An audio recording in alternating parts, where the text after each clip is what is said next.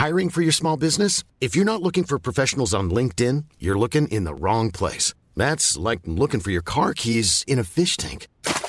LinkedIn helps you hire professionals you can't find anywhere else, even those who aren't actively searching for a new job but might be open to the perfect role. In a given month, over 70% of LinkedIn users don't even visit other leading job sites. So start looking in the right place. With LinkedIn, you can hire professionals like a professional. Post your free job on linkedin.com/people today.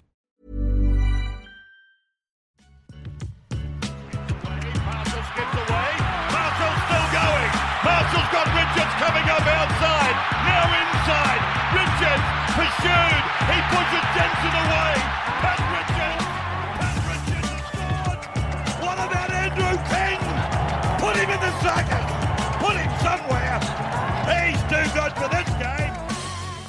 Yes. Welcome back to another episode of the NRL Supercoach podcast hosted by the SC Whisperer. Now, today we'll be taking a look at the Manly Sea Eagles and where I see them being in 2021. Obviously, 2020 was a weird year for Manly. They put up 18.75 points on offense.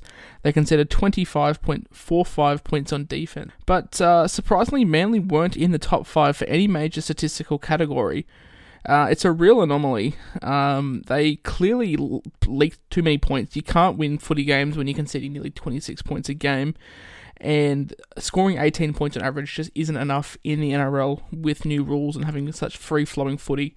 So obviously, they're the key points that we can look at. But like I mentioned at the top of the show, they aren't the leaders in any negative categories. They're not the leaders in any positive categories. So it was weird to work out where Manly's issues lied. Now, obviously, they lost Tom Trbojevic, and I've made it no secret that he is the focal point of their attack. But one man that was the focal point of Manly's attack last year was Daly Cherry Evans. Now, DCE was fourth in terms of the NRL players with the most kicks.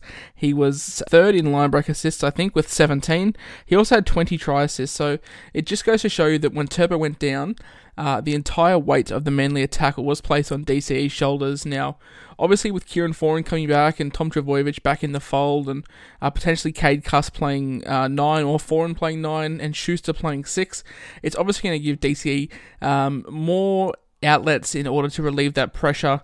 But from the Australian 7, we expect him to really relish under that and played some of his best footy Supercoach-wise last year. He was priced at $570,500 and was the third best halfback. Without his star man next to him, it's pretty clear that the Manly attack starts with DCE and ends in Tom Trbojevic. And Turbo is the most damaging player in the NRL by a country mile. No one affects their team's performance much more than Tom Trbojevic. With him fully fit, Manly are a genuine premiership contender, and without him, it wouldn't surprise me if Manly won the Spoon. Last year was the only year Turbo had averaged less than 70, and at a lower price than he will ever be, I think he's one to seriously look at, if not a must-have. Now, if you can find the cash for Pappenhausen, Iffy goal kicks, and Tedesco, then obviously no Turbo, but if you're not going to be running Tedesco like myself, Tom Trbojevic is the next best option. It's weird for Manly because obviously they rely so heavily on Turbo and DCE. When those two guys are both clicking, it really helps. But we can't forget Kieran Foran and the role that he plays in this Manly attack. If he stays healthy, then that's probably one of the best 6 and 7 combinations in the league. When Foran is fully fit, now obviously he's had injury troubles, but we saw what he did at the Bulldogs. He just really ran that show, and having him next to DCE, I think, is really going to help them just in general. Look, Manly pretty much named themselves. There's not going to be too many outliers, but one man that is a bit of a smoky this year is Josh Schuster. There's reports circulating around that he'll start in the 6 jersey with Foz to play 9.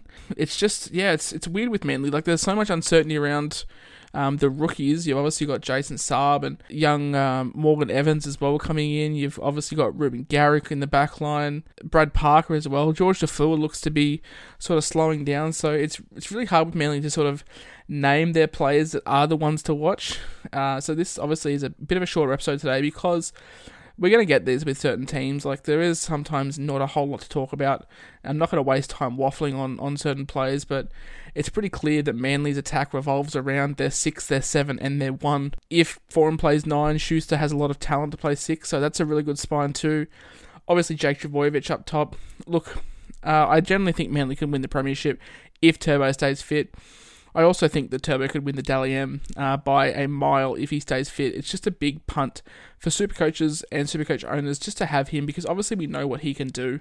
Turbo can put on 90 points in about 10 minutes in Supercoach, but he can also go down and really ruin your season. Now, this year it's not too bad. There's plenty of other fullback options around the same price that you could change to. So it's not too much of a hit this year. Guys like Latrell, Val Holmes, RTS, there's definitely some options at fullback. So taking the punt on Tom Trbojevic isn't a bad play. And like I said a couple of times in this pod, it's really clear that their attack starts with their 6, 7, and 1.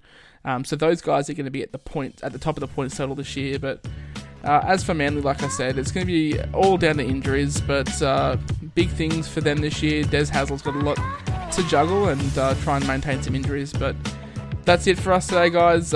Keep your friends close and keep your pods closer. That'll knock a jacket potato out of you, that. And the cheese and the coleslaw.